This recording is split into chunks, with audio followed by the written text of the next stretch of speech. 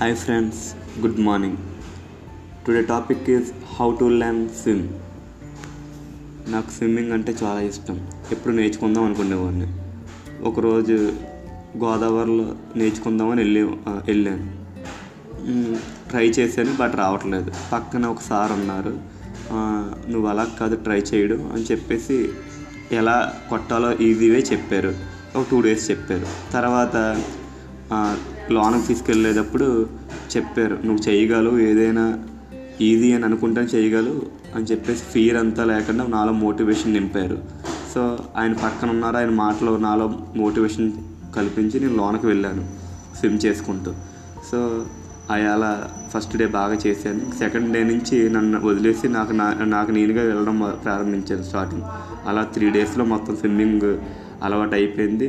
1 weekలో 4 types of swimming నేర్చుకున్నాను.